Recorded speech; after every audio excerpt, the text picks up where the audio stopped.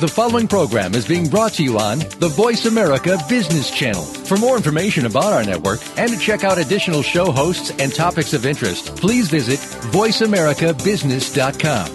The Voice America Talk Radio Network is the worldwide leader in live Internet talk radio. Visit voiceamerica.com. The views and ideas expressed on the following program are strictly those of the hosts or guests and do not necessarily reflect the views and ideas held by the Voice America Talk Radio Network, its staff, and management.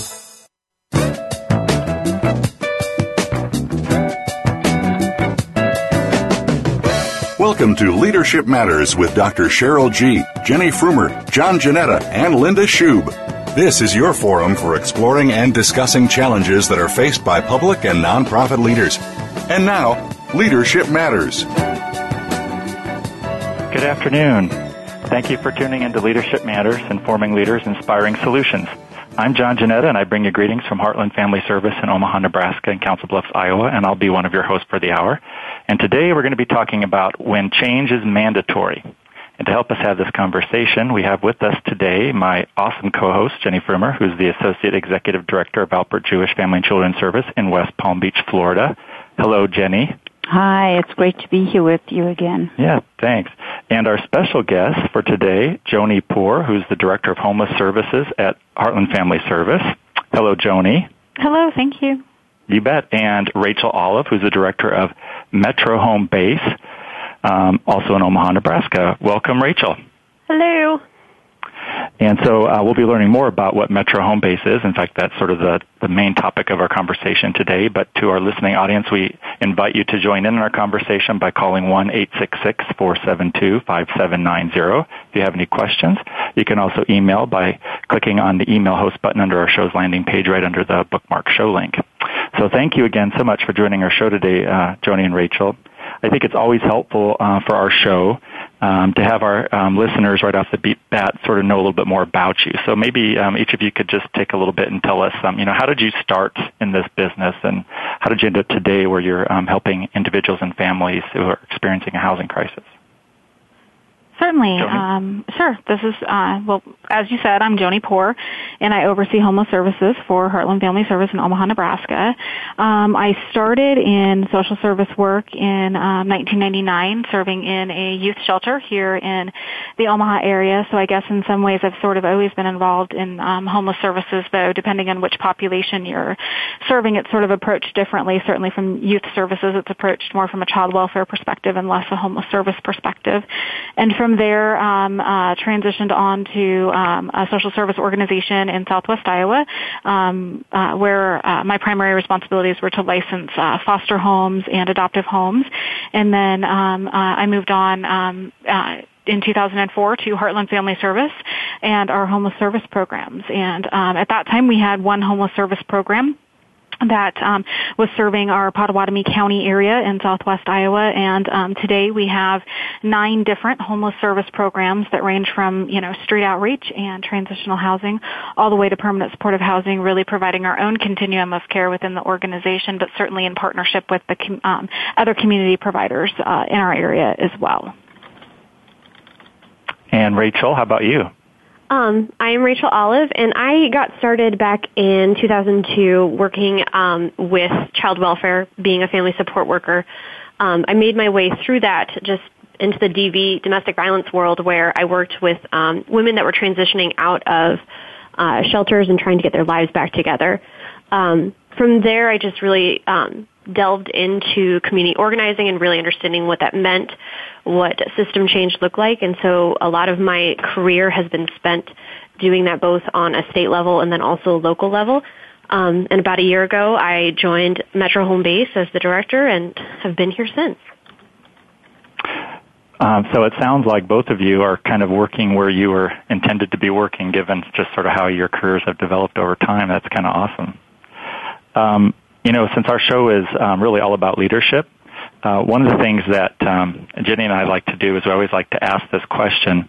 Tell us about someone that you see as a best example of a high-impact leader. Again, another way to let our audience kind of know who you are, because I think that helps them then understand the context of the conversation we're going to be having coming up. So who would you say, just off the top of your head, is the best example of a high-impact leader? Could be someone famous or not, whoever. Sure. This is Joanie again. I would say for me, one of the first people that came to mind, and especially being here in Omaha, would be Warren Buffett.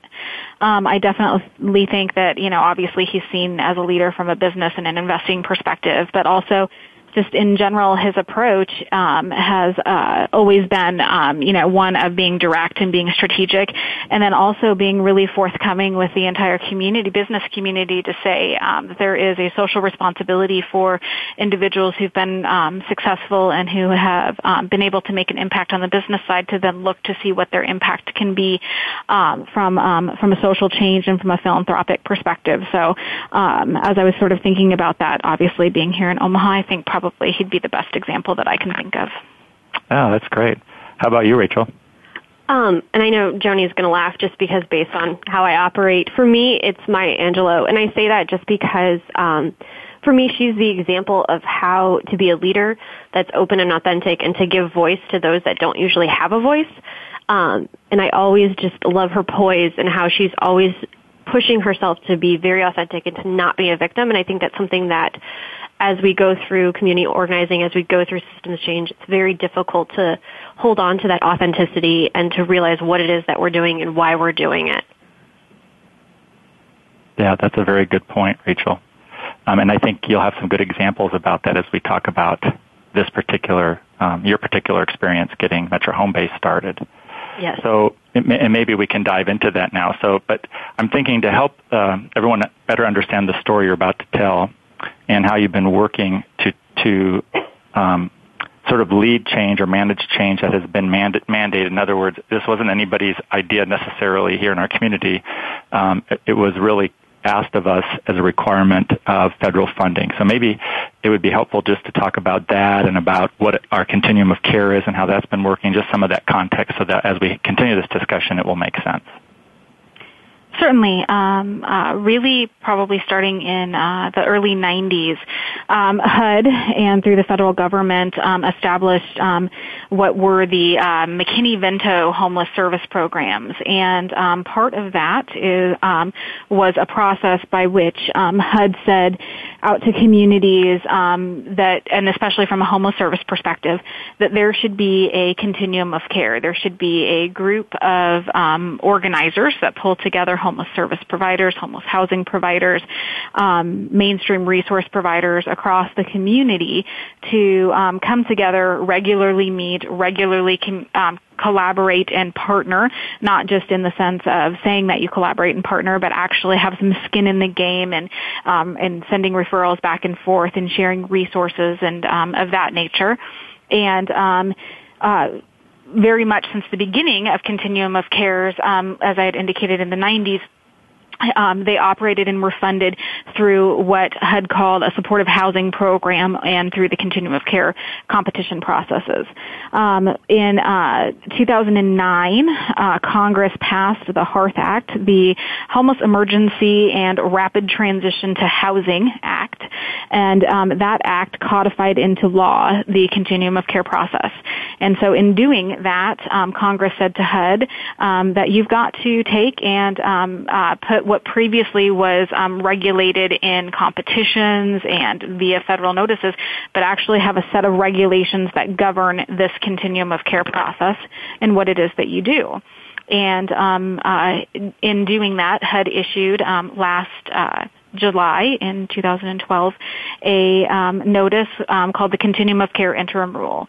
And in that interim rule, HUD utilized and looked back at what are some of the best practices that have happened through the Continuum of Cares already operating for many, many years across the communities, and how can we best utilize and encourage everyone across the nation who's funded through the Continuum of Care process to implement some of those best practices. One of those is coordinated access.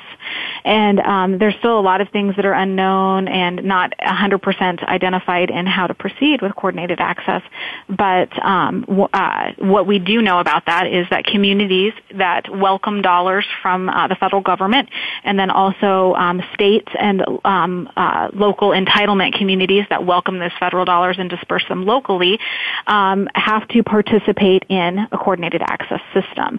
And that coordinated access system should create processes that are standardized and common to intake, assess, and provide referrals for services and housing for those who are either currently homeless or at imminent risk.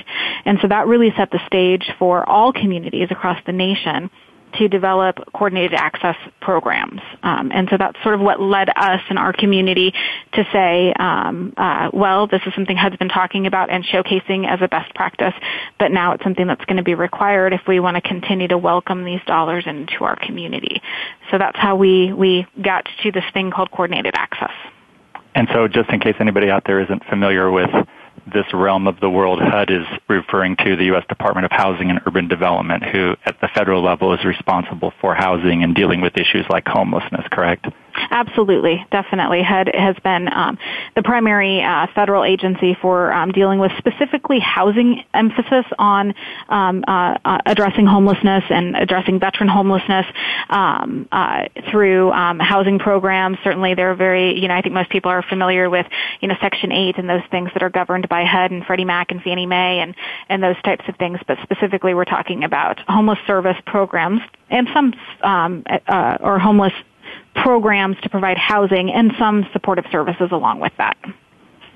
And so, Rachel, I have a quick question for you. Before we have probably a couple minutes before we take our first break. I'm just wondering, so before Central Access became part of the environment here, and I know you're still in the pilot phase, what was it like for somebody experiencing a housing crisis? I think it might be helpful for people to understand, well, this was the situation before we started, and this is sort of, when we get to the end of the story, this is where we are now. So Metro Home Base hasn't started. What did people do when they were experiencing a housing crisis in our community? Typically, when a person is experiencing a housing crisis prior to coordinated access, they would have to still go from shelter to shelter on their own.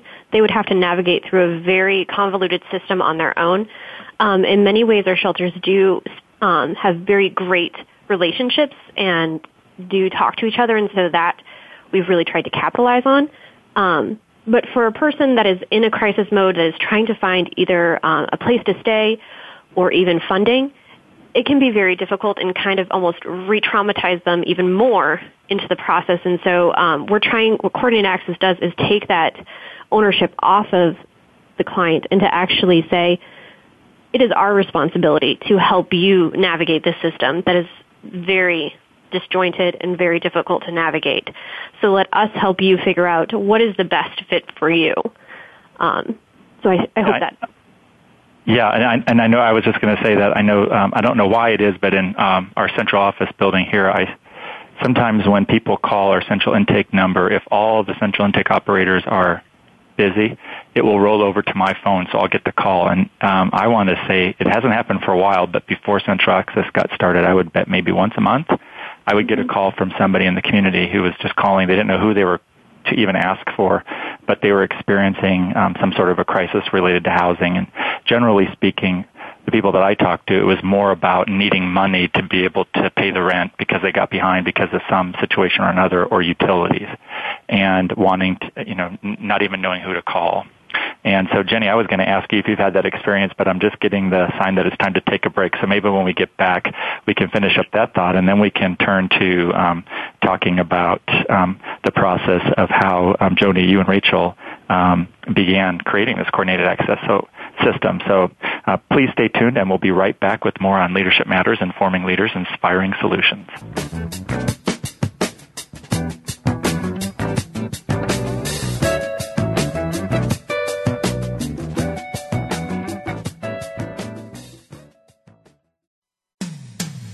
When it comes to business, you'll find the experts here. Voice America Business Network. Leadership Matters is brought to you by Innovisions. Need to improve leadership, staff, or organization performance? Contact Innovisions today for quality, effective, and affordable leadership, staff, and organization development training, coaching, and consulting services. Call 858-244-8264. That's 858-244-8264. Or send an email to Dr. G. Her email address is drg@innovisions.org. Innovisions is a social enterprise of the Neighborhood House Association of San Diego, California. Funds raised go to support the Neighborhood House Association's mission, developing children, families, and future leaders of our communities through empowerment, education, and wellness. Health costs companies a lot more than just benefits, premiums, and health plans. Think about the underlying cost with not having healthy employees in the program investing in the future. Creating Wealth Through Health. Host Susan Doherty will discuss employee wellness programs, how staying healthy affects the bottom line, and how to get your team engaged in better health as a way of life. Tune in every Wednesday at 3 p.m. Pacific Time, 6 p.m. Eastern on the Voice America Business Channel. We're always talking business. Talk to an expert. Call now, toll free, 866-472-5790. That's 866-472-5790. Voice America Business Network.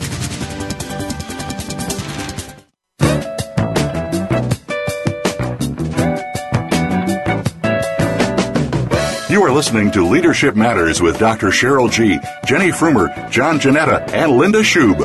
If you have a question or comment about today's program, please call 1-866-472-5790. That's 1-866-472-5790. Or send an email to drg@innovisions.org. Now, back to Leadership Matters. Welcome back. If you're just joining the show, Jenni Frumer, my co-host, and I have been having a very interesting conversation about leading a mandated change initiative with Joanie Poore, who's the Director of Homeless Services at Heartland Family Service, and Rachel Olive, who's the Director of Metro Home Base in Omaha, Nebraska. And before we went to the break, I had asked Jenni if she had the same experience I've had with people calling up her agency asking for help because they're in a crisis and have absolutely nowhere to turn. So, Jenni, share some of your thoughts and experiences about that. Certainly. No one's really proud of this, but Florida ranks 50th in so many ways in terms of taking care of its most vulnerable population, which are generally children and older adults and the disabled. We do get a fair amount of calls, and we also are seasonal because we're out of the snow belt here in southeast Florida. And so what tends to happen is during the winter months, our numbers of callers for housing concerns or issues, as well as just generally those supportive services, really increase.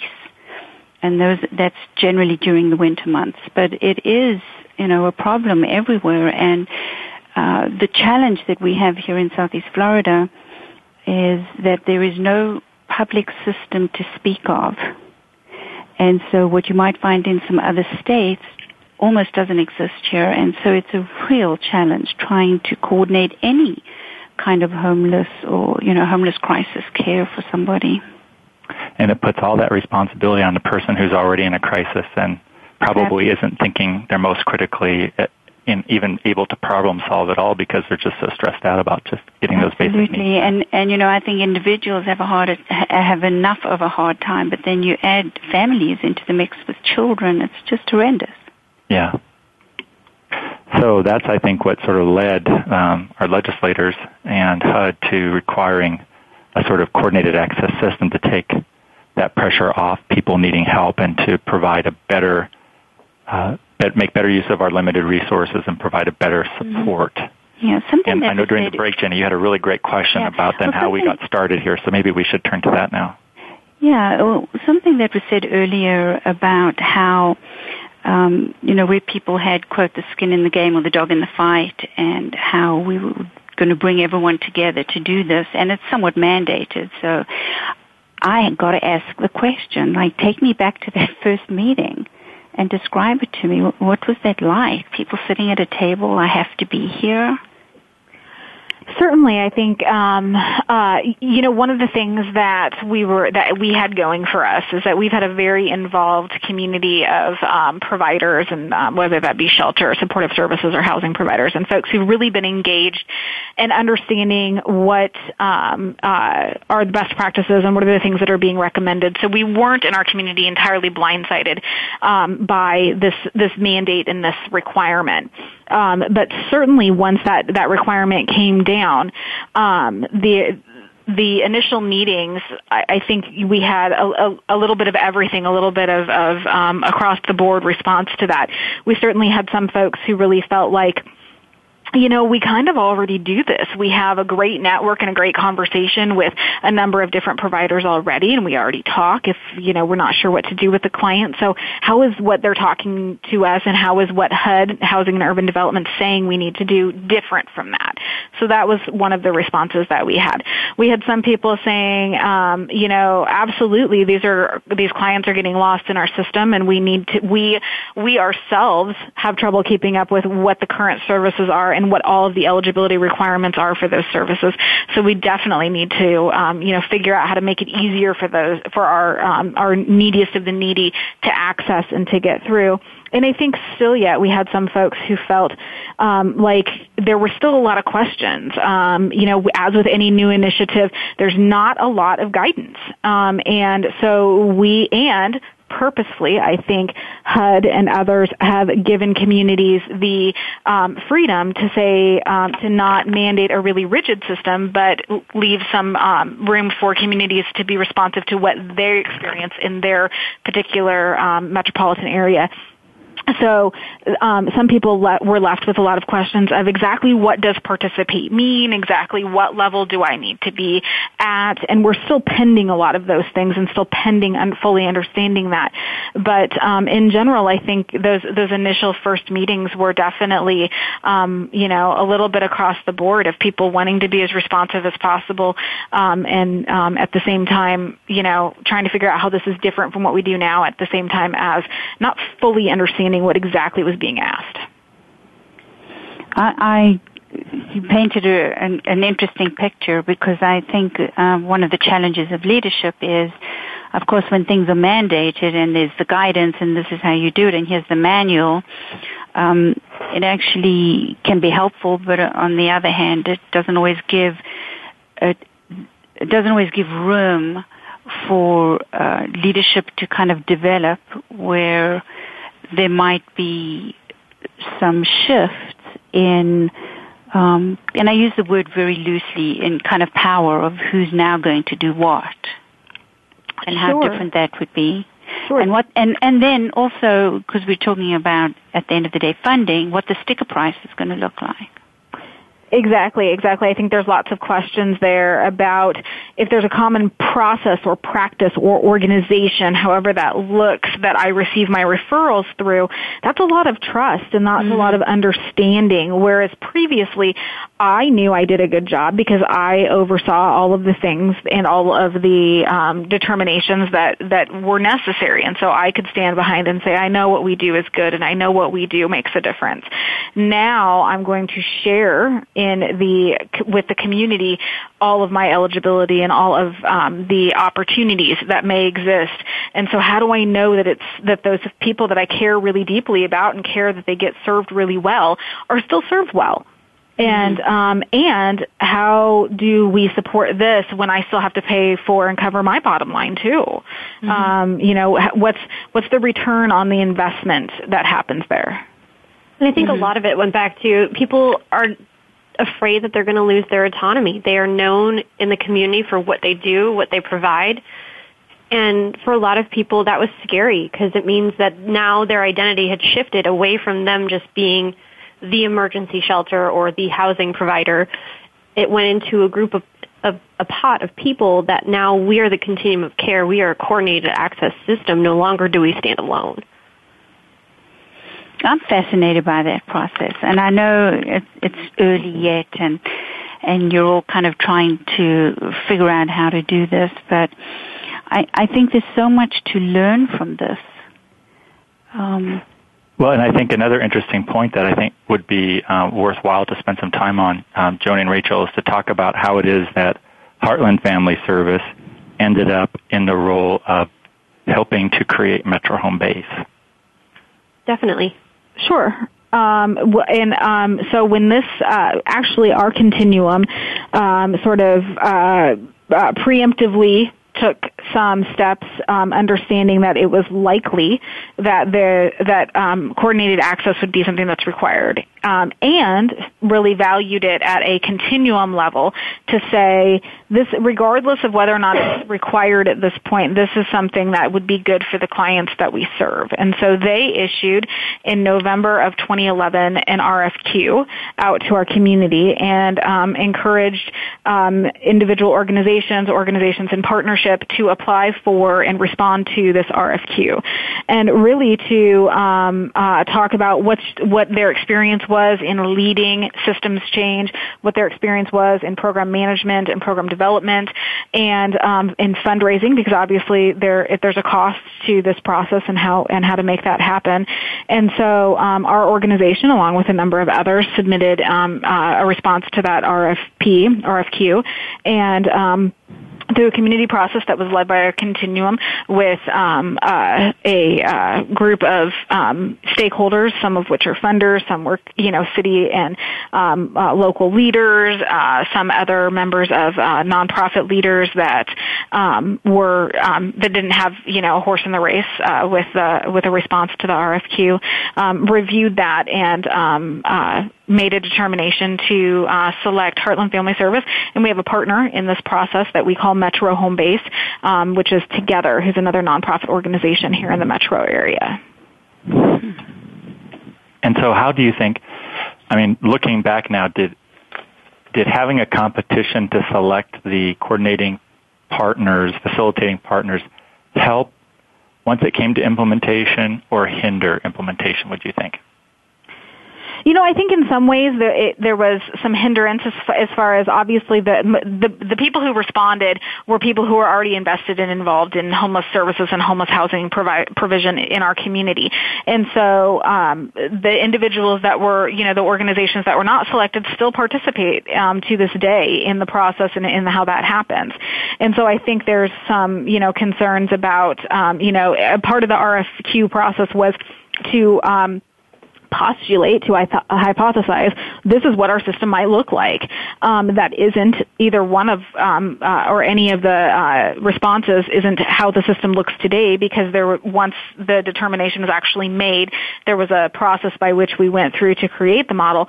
But I think, when you are asked to potentially say, this is what I think a system should look like, and then maybe the system doesn't end up looking exactly like that, maybe there's questions, maybe there's feelings like, is there a better way to do this?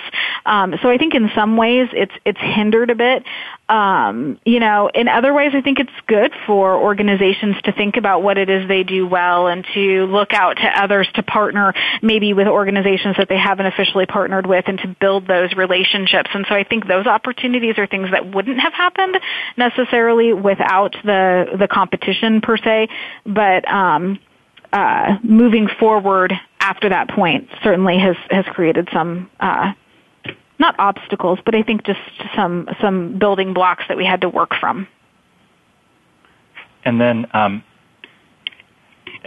we're probably going to be going to a break here pretty soon, but in the short time we have before then, how then did you begin to approach, once you were awarded the RFQ and, okay, now you've got the job, no money to do it, how did you begin the process of, or what was the process you used to get input from all these different stakeholders?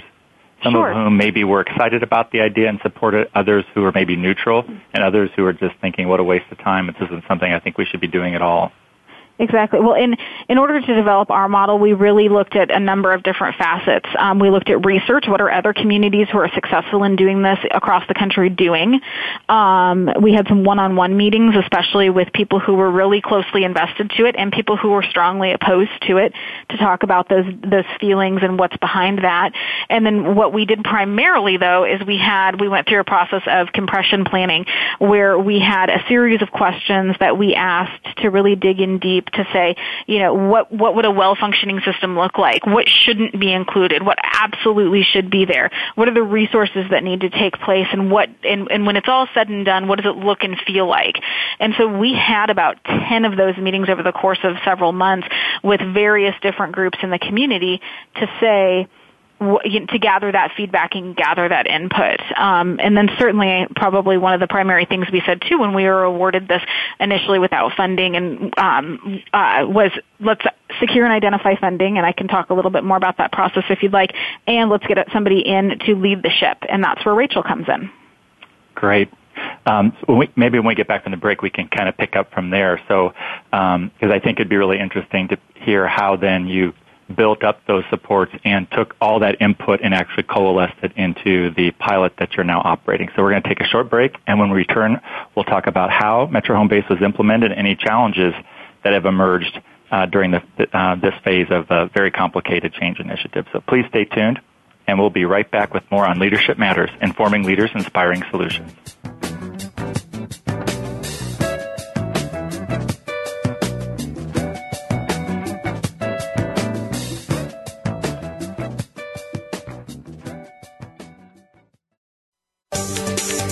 From the boardroom to you, Voice America Business Network.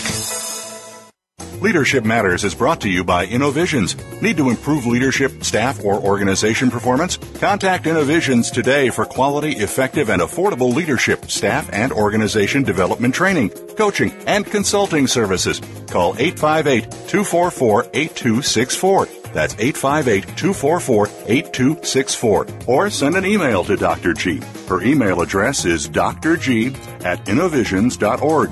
InnoVisions is a social enterprise of the Neighborhood House Association of San Diego, California. Funds raised go to support the Neighborhood House Association's mission, developing children, families, and future leaders of our communities through empowerment, education, and wellness.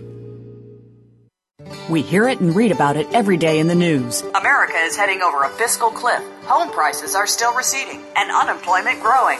How can you preserve and increase your wealth in this kind of economy? Tune in to Turning Hard Times into Good Times with host Jay Taylor. Jay will explain the decline of our monetary system and the economy, and will give you winning investment ideas and the tools to protect and increase your wealth. Turning Hard Times into Good Times with Jay Taylor can be heard Tuesdays at 3 p.m. Eastern Time, 12 noon Pacific Time on the Voice America Business Channel. When it comes to business, you'll find the experts here. Voice America Business Network.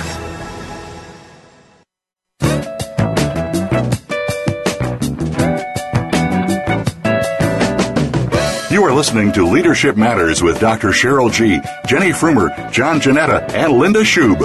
If you have a question or comment about today's program, please call 1-866-472-5790. That's 1-866-472-5790. Or send an email to drg@innovisions.org. Now, back to Leadership Matters. Thank you. Welcome back. Bringing you greetings from Heartland Family Service in Omaha, Nebraska, and Council Bluffs, Iowa, and from Alpert Jewish Family and Children's Services in West Palm Beach, Florida. Joining me and co-hosting the show today is Jenni Frumer, and with us we have Joanie Poore, Director of Homeless Services at Heartland Family Service, and Rachel Olive, who's the Director of Metro Home Base in Omaha, Nebraska. So while we were on the break, Jenni, you asked a great question about the compression planning process, so maybe we should start with that, and then we can transition into talking about how you were able, Joanie and Rachel, to secure funding and eventually pilot the project. Thank you, John. I was really interested in the compression questions because you spoke about that kind of quickly, and I'm sure that while it was a process that was very meaningful, that you don't think about necessarily much now. I think for those of us who are trying to do these kinds of coalitions, around coordinated care, whatever kind of coordinated care it may be. Could you talk a little bit more about what that process was like? Because I have a feeling that it really helped coalesce a lot of people as stakeholders. Certainly. So the compression planning process with that, or how we landed on compression planning, was that we had a lot of groups, a lot of different stakeholders homeless prevention providers, emergency shelter providers, housing providers, corrections, and then probably, a list equally as long of other stakeholders and other groups that we wanted to talk with. And how could we utilize everyone's valuable time in about an hour to get the most feedback possible? And so what we utilized was this compression planning process. And really how we framed that and how we started was making sure that everyone in those meetings understood why we were there, that we were there to create this central access system, that we wanted to identify each particular group's top 3 to 5 priorities related to coordinated access. One of the things that we felt was important was to identify our non-purpose, which was we weren't there to debate whether or not that system would be created. Our job and what we were tasked was to create the system. Certainly there were folks who wanted to have the further discussion about whether or not it needed to even happen, but that really wasn't why we were meeting that day. And then, as we've already talked about on the show today, there's a lot of background and a lot of basis for how we got to that point, to the compression planning meetings and to building a coordinated access system. So we wanted to make sure that everybody was on the same page and talking about what are some guiding principles that our community had already developed, how had HUD, Housing and Urban Development, and the Hearth Act led us to this point. And then we got into the very specific questions. The questions that we asked were learning about what were some of the biggest fears that people had. How do we address those? What would be the elements of a well-designed system? What opportunities would this bring? A lot of folks who were really fearful or really concerned about this system and what it would do, this helped for them to think a little bit differently about that and talk about how could this help your organization. Some organizations, prevention folks particularly, maybe received anywhere between 500 and 1,000 phone calls a month, and one person can't possibly process those. So could this coordinated system take that pressure off? So really talk about those opportunities. How did they want to be involved? If there's something particular that they wanted to do and to be involved, we wanted to capture that and make sure that we were true and honored that. And then how did they want to be communicated with? We're all busy people. There's lots and lots of meetings. Email sometimes can be overwhelming.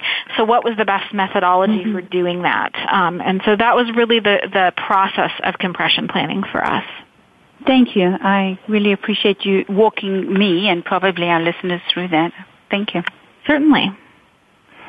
So, eventually you gathered all that data. You created a couple of different models as options, correct? And then allowed people to give some feedback. And then how did you actually arrive then at your final model that you initially implemented?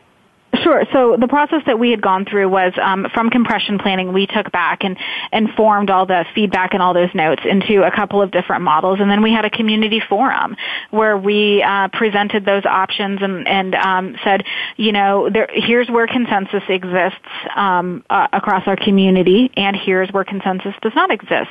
So here's a couple of options, and really asked for the providers to provide a vote, more of a clear guidance on, if about half the people said that they wanted one door for everyone to enter through and about half the people said they wanted common access across the community, how could those two things happen, or which one of them needed to happen?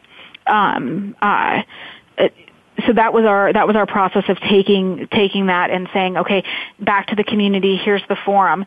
After we received that feedback from those individuals and organizations across the community, then the finalized model was posted out on our website, and a summary and narrative about how things would work, how intake and assessment and referral processes would work, and then asked for feedback and left a comment period for a number of days, and then an opportunity for people to ask questions, and then for every single one of those questions to be responded to in writing, which we did as well. There's a lot of things we learned, and I think coming up in the program we can talk a little bit more about that particular process, and if my time machine would let me go back and do it a little bit differently, what we would do a little bit differently. But that's the process we initially undertook. What would you do differently? I know we want to get to Rachel, but I'm sorry, I'm curious. Sure.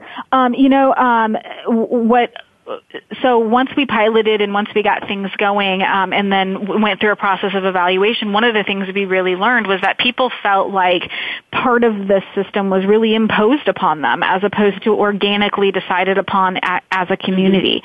And I think we, in our process, did that to ourselves to some extent. Mm-hmm. In that we met with these individuals through the compression planning. We took back their feedback, and we molded the model a little bit. And we said, based on what you've said, this is what we understand. And then we took that back and said, okay, here's where the questions still exist. Really, I think there was opportunity for us to take back that feedback and just summarize it and present it as it was, and then together mold up that initial draft, mm-hmm. instead of us molding that up and presenting it back for further clarification. Mm-hmm. I think that you really, in a process like this, you can't undervalue the community process, everyone in the same room talking together and sorting out the complicated details. Mm-hmm. Because some things were put in because, a shelter group said we don't have time for this, but a housing group said we absolutely need this information. It's important that they sat in a room together and talked to each other so they'd understand that. Because when the model came out, when we didn't provide that opportunity for them to communicate, they just saw it as something that was imposed, that this isn't what we said, this isn't how we thought it should go. Well, and plus, Joanie, wasn't it such that the way that all these people would come to these meetings and give their input, but there was really no sort of designation as to who was representing what per se, unless a particular meeting only included specific people. But as we brought all that data together, it wasn't weighted in any way. And so, if you had 80% of people who were maybe more prevention and 20% who were shelter, and if that 20% of shelter were saying something, but and they were saying it loudly, but it wasn't filtering up through all the other noise of the other 80%, it was hard to realize how important that particular point was for that particular group of stakeholders. And to not include it was totally shutting them out of what they were hoping to see happen. Absolutely. I think that that having it all said in the same room, when it came to a referral process for housing, for example, and shelters saying, this many questions is way too much, we can't possibly fill this out, and housing providers saying, well, here's the basic things that we absolutely need to have, and the two of them hearing from one another and mutually deciding what they can part with and what they absolutely need was critical to the success of the process. When we initially just presented it to them without them having the discussion together, it was out of context. Mm-hmm. And I think that, we can look back and say that we would change that, but in many ways I think that we talk about in community organizing, sometimes there needs to be that crisis moment. And so I think for people, when we implemented and we did that, that allowed them to see, oh my gosh, this is happening, this is going to affect me. And so that's when people were really ready to sit down at the table and have the hard discussions about what are they willing to give up, what are their non-negotiables, what are our values as a system. And I don't know that would have happened at the beginning as much as it has happened throughout the last 5 months. Absolutely.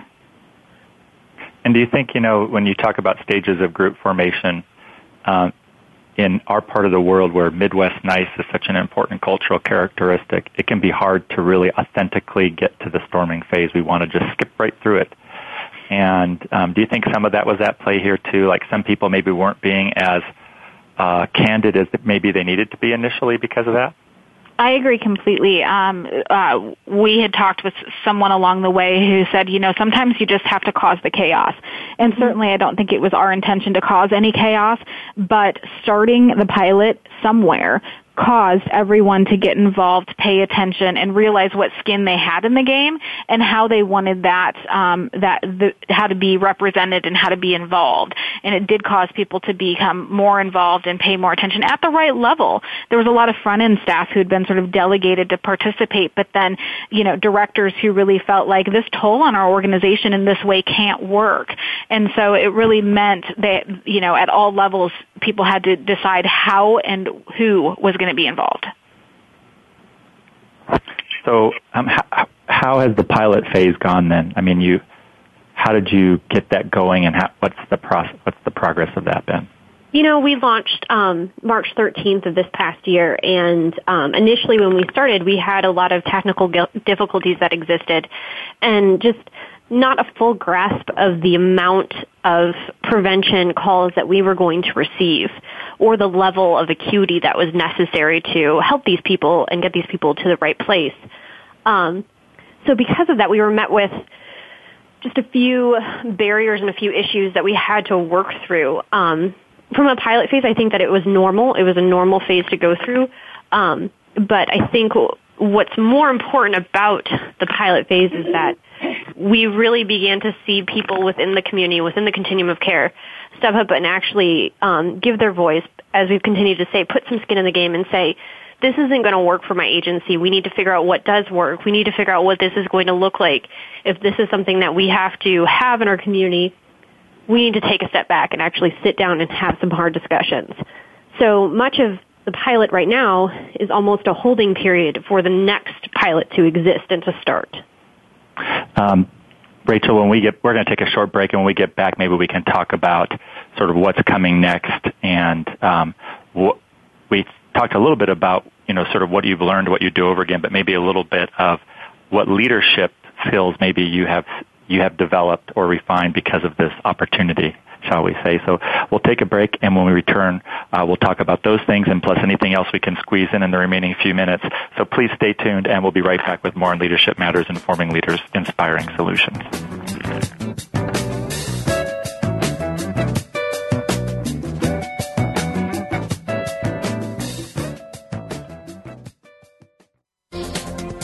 The business community's first choice in Internet Talk Radio. Voice America Business Network.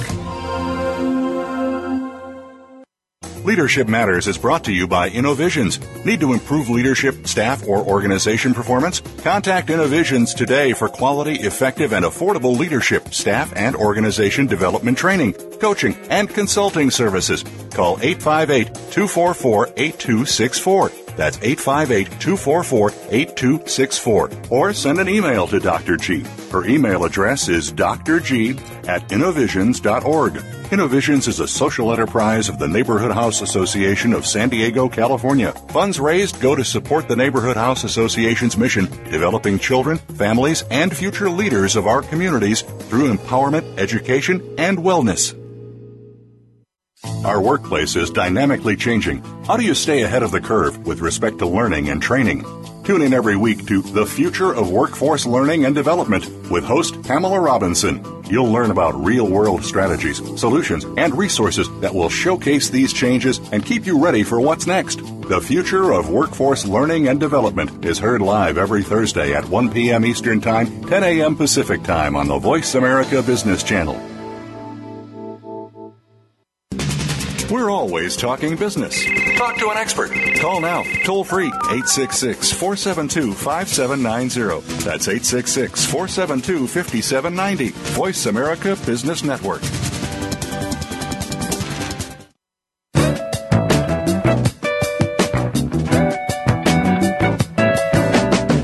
You are listening to Leadership Matters with Dr. Cheryl G., Jenni Frumer, John Jeanetta, and Linda Shube.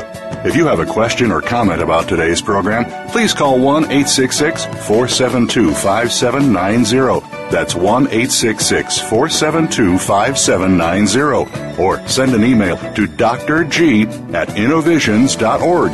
Now, back to Leadership Matters. Welcome back. If you're just joining us now, you're in for a treat, and I would encourage you to go back and listen to the first part of this show.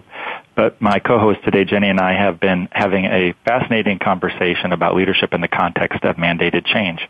Our special guests are Joanie Poore, Director of Homeless Services at Heartland Family Service, and Rachel Olive, Director of Metro Home Base, a coordinated access system for people who are experiencing a housing crisis. So, Joanie and Rachel, we were talking about how you kind of moved into the pilot phase, and now you're really kind of gearing up for a second pilot phase because you've been taking what you've been learning from your evaluation processes, gathering more feedback from the stakeholders, and modifying the whole model. So what's going to happen next? Where do you see this going?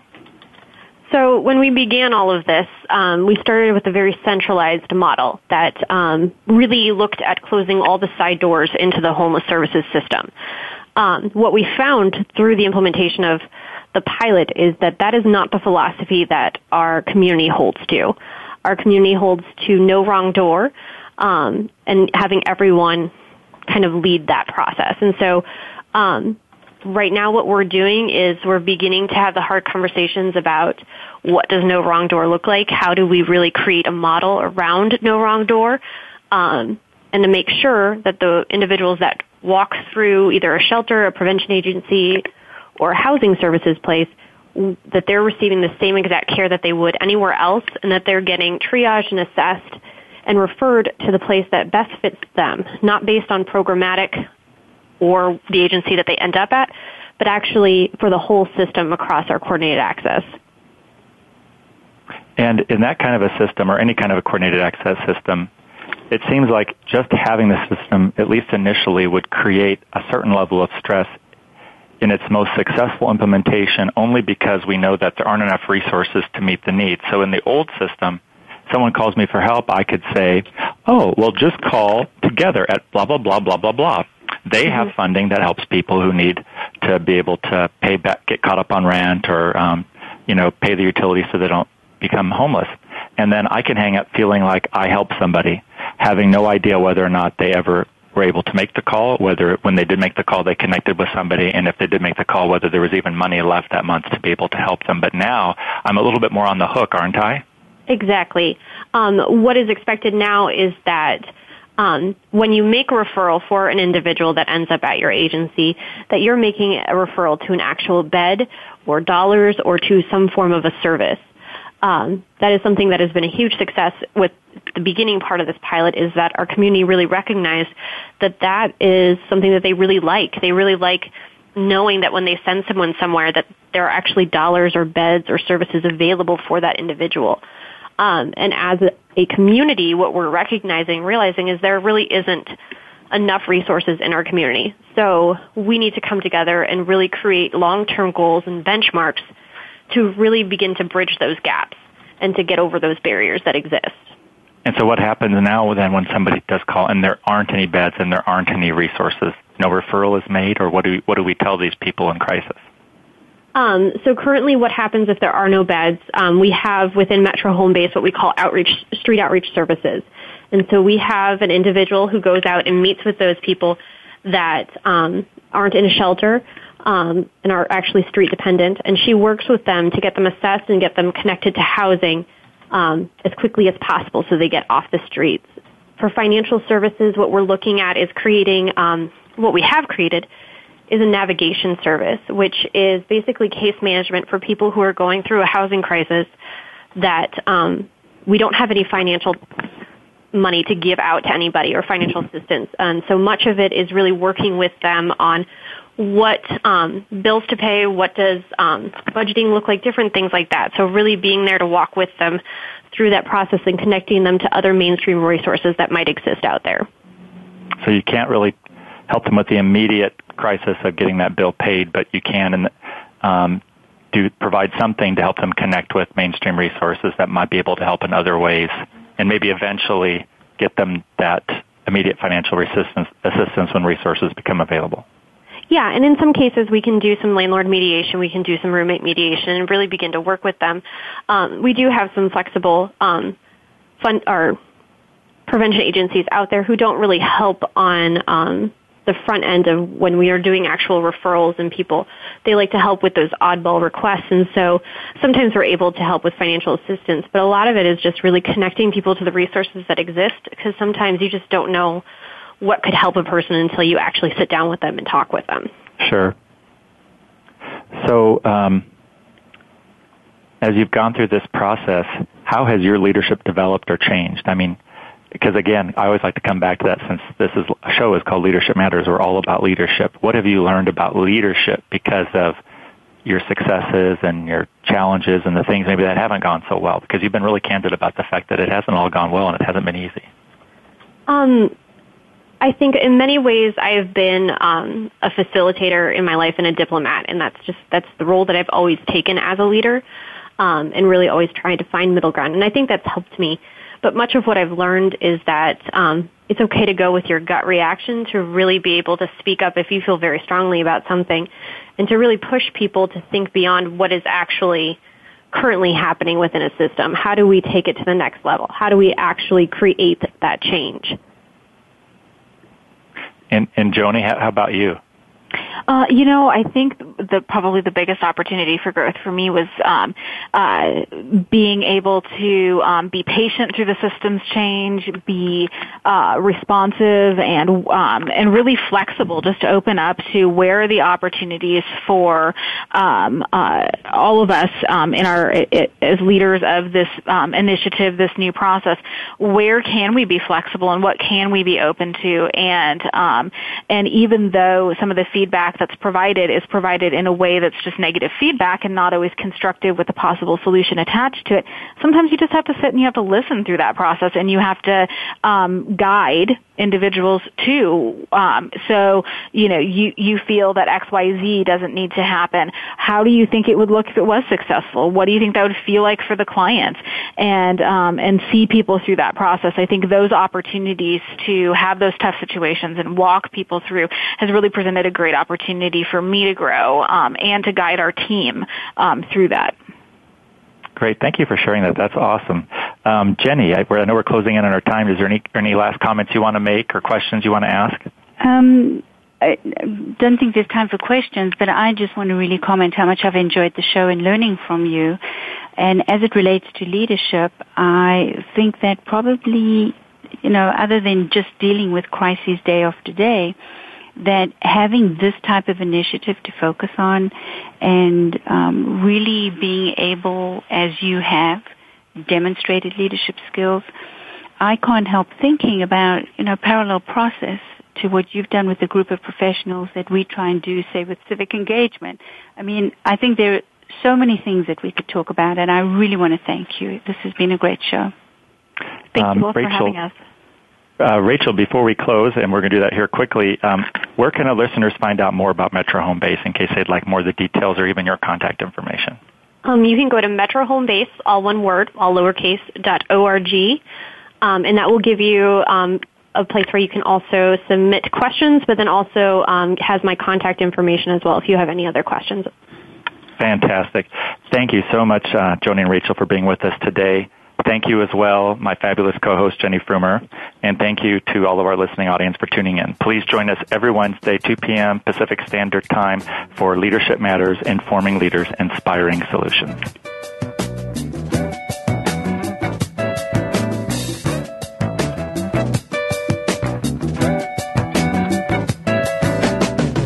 Thank you again for tuning in. Leadership Matters with Dr. Cheryl G., Jenni Frumer, John Jeanetta, and Linda Shube is broadcast live every Wednesday afternoon at 5 p.m. Eastern Time, 2 p.m. Pacific Time on the Voice America Business Channel. Have a wonderful week and make your leadership matter.